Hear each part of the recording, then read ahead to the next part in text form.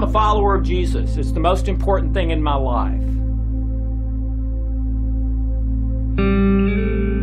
The most healing, healthy thing for the human brain is a belief in God and prayer.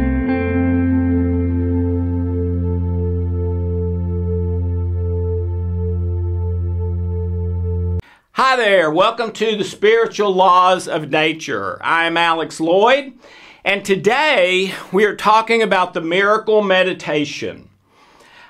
Several decades ago, this is fascinating to me. Several decades ago, the United States government regularly did little snippets on television, on radio, in newsprint that the United States government recommended so many fruits, so many vegetables a day, a little bit of exercise, drinking clean water, and number 5, meditation.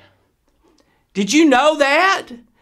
That back when acupuncture and energy and all this stuff was just totally poo-pooed by mainstream medicine and the United States government, during that time, they were recommending as one of the 5 things everyone should do every day, meditation.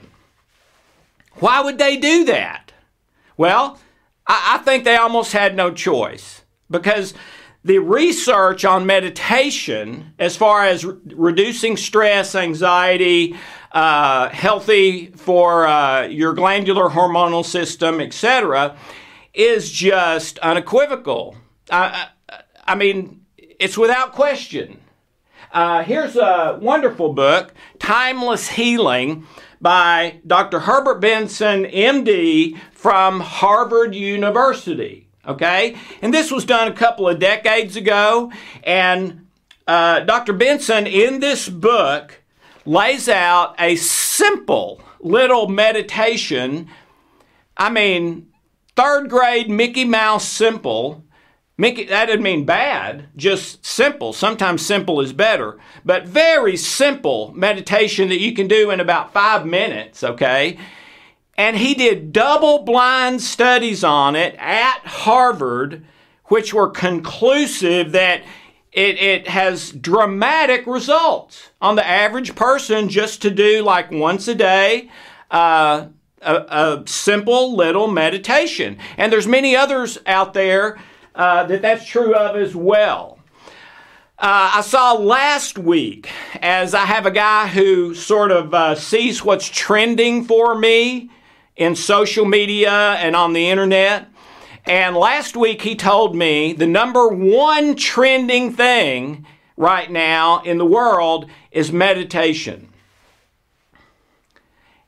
And that's after decades of everybody talking about meditation. You would think we would have found everything by now. You would think that these meditations that are simple and that work, that everybody would be doing them, which would mean they would not be in the top 100 on the search because everybody's already doing it and it's working. That's not the case. Everybody's not doing it. Even the ones that have been proven to work, most people don't do. I think there's several reasons for that. One is because it's just one of those, another thing I have to schedule into my day. A second reason is that almost every meditation you'll find, including this one by Dr. Benson, which is fabulous, work by distraction. They don't really heal anything. They just distract your mind. So instead of thinking about my problem at work or Hope and I having a disagreement or money problems or health problems or whatever, I'm not focused on that. I'm focused on a dot on the wall for 30 minutes. Or I'm focused on the word peace for 15 minutes. Or I'm focused on a beautiful flower for 10 minutes. Okay? Well, the very first thing that focusing on something stressful does, like my job or me and Hope or money or health, is it turns your immune system off or down. So most people are kind of focused on their problems all day long, which means their immune system is suppressed and stress gets bigger and bigger in their life, day to day to day to day. They just keep piling it on and they don't really fix anything.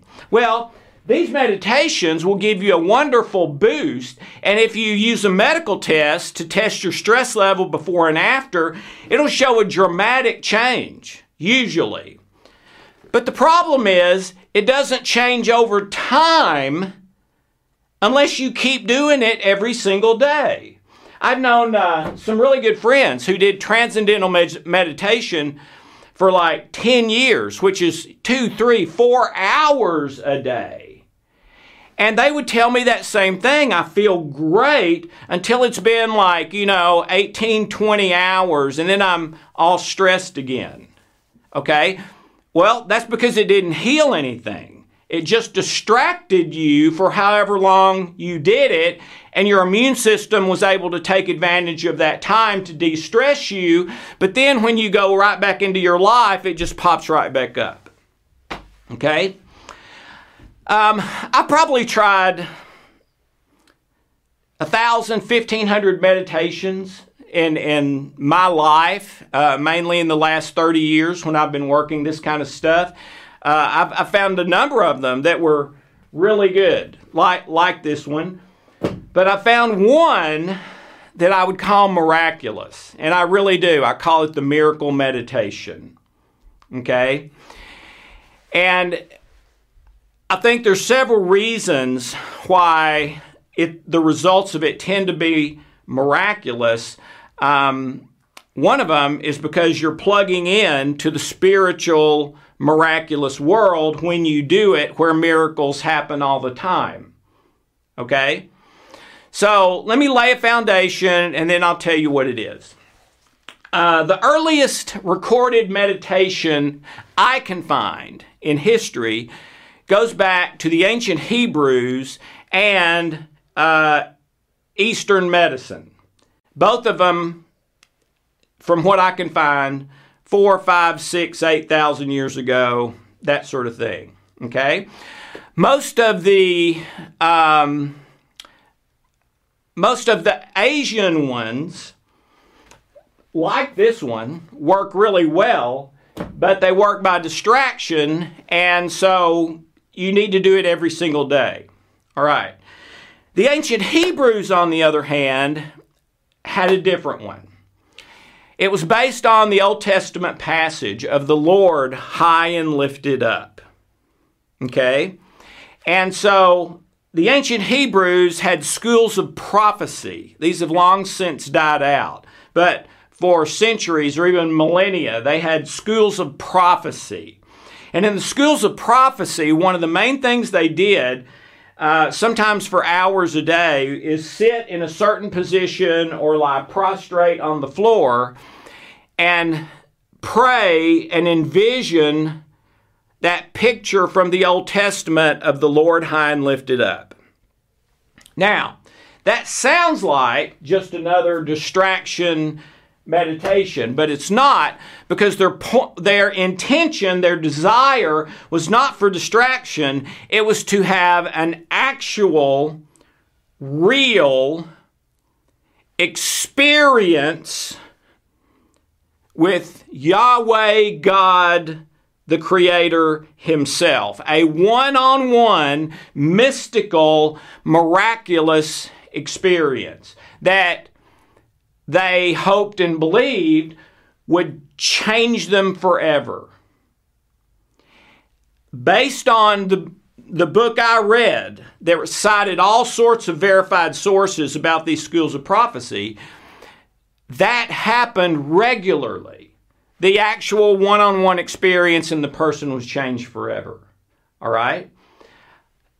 So, with that meditation, if that's true, that was not working by distraction. It was working in the miraculous, the spiritual realm. Okay, let's go over to the New Testament. 2 Corinthians 3, Paul says, we all, with unveiled face, beholding the glory of the Lord. And then he says, as in a mirror. And that word mirror used there in that passage in 2 Corinthians 3 is the only time it's used in all of Scripture, and it means magic mirror. Magic, that I can see through the eyes of God to how He sees me. And as I see with spiritual eyes, the Lord Jesus high and lifted up. In the very next chapter, 2 Corinthians 4, it says that the light of the knowledge of the glory of God, that God causes the light of the knowledge of the glory of God that shines in the face of Jesus to shine into our hearts. Light, every cell that has a problem shows up as a dark cell on a CT or MRI. A dark cell. The problem on one level with every cell or disease or organ or system that's not working right is a darkness. Now there's a couple of exceptions, but not many. It's almost always darkness. And Scripture talks about the darkness of our heart. And there's more passages in the Bible on the heart than soul, mind, body, spirit combined. It says God wants the heart. And I believe that is primarily what psychology calls the unconscious and subconscious. All right? And that's where all the lies are. That's where all the untruths are. That's where all the sins of the fathers are. Okay? But this passage says, the light of the knowledge of the glory of God that shines in the face of Jesus. God makes that light to shine into our hearts. And the chapter before, Paul is talking about meditating on the Lord with unveiled face and being transformed from glory to glory. Translation, being transformed more and more to my best possible life. Okay, so where are the details? Revelation 1. And so this week, I would recommend you go to Revelation 1, find this passage, and sear the details in your memory so that you can go there in meditation without having to, been going back and forth to read and stuff like that. But basically, here's what happens in Revelation 1. John is having a vision. And the vision, he is in the throne room in heaven with Jesus. And it says that his face, Jesus's, was like the sun at midday. His voice was like the sound of rushing waters. Think Niagara Falls. And John is terrified to the point that he fell at his feet as if he were dead. In fear, in terror. And it says that the Lord put his hand on him and said, "Fear not. It is I, the one who was dead and is now alive forevermore, and I hold the keys of death and Hades." Well, death is health, illness, life, death, physically, etc. Hades is the spiritual. So basically, Jesus is saying, fear not, it's me. You and I are one. The mystery of the ages. And I love you. And I've got your back. I've got you. I'm protecting you. I'm Romans 8, making everything work out for your best long term, etc.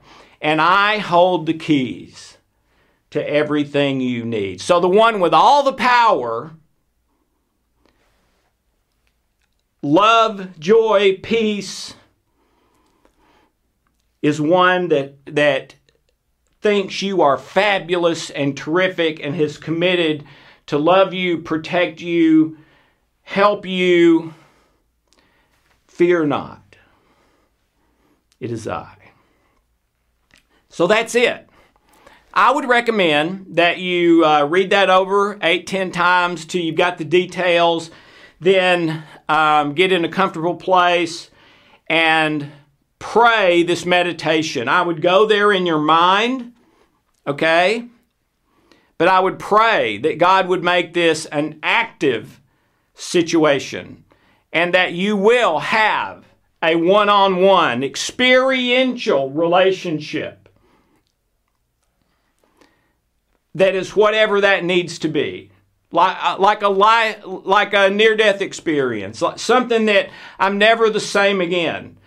Bring light into my darkness, love into my fear, truth into my falsehood. So I would pray whatever's on your mind. Confess.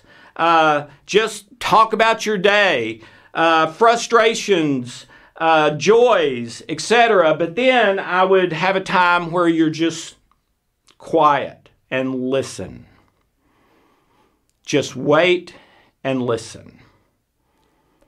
It's okay to ask for something. I would love an answer to this. I would love you to help me with my gallbladder, if that be your will, whatever. But I'm giving it to you. That's up to you. I ask, but I also give it up right now to you. And then just spend some time waiting, listening. One time Mother Teresa was interviewed and asked, how do you pray? What do you say? She says, I don't say anything, I listen. And she said, if you can't understand that, there's no way I can explain it to you. Well, I do that every day with this meditation. I listen. But sometimes I do say, confess, just talk as to a mentor as well. I don't think there's a wrong way to do it, okay? But I would pray for a spiritual experience that transforms you, that is a turning point, etc. And I would give it as much time as it needs. Sometimes I do this for 1 minute. Sometimes I do it for an hour and a half. Just depends on the situation. Okay? But the mystery of the ages is that you and Jesus are one. You are seated with Him in the heavenlies, and He is in you here and now. So this is not a made-up thing. Okay? You have relationship with this person. Are you living like you do? Okay? So give it a try. Give me your feedback. But don't let another day go by without trying the miracle meditation. Actually, I would give it at least 40 days, once a day, and see if you're not a pretty different person in 40 days. Thank you so much. Have a wonderful, blessed day.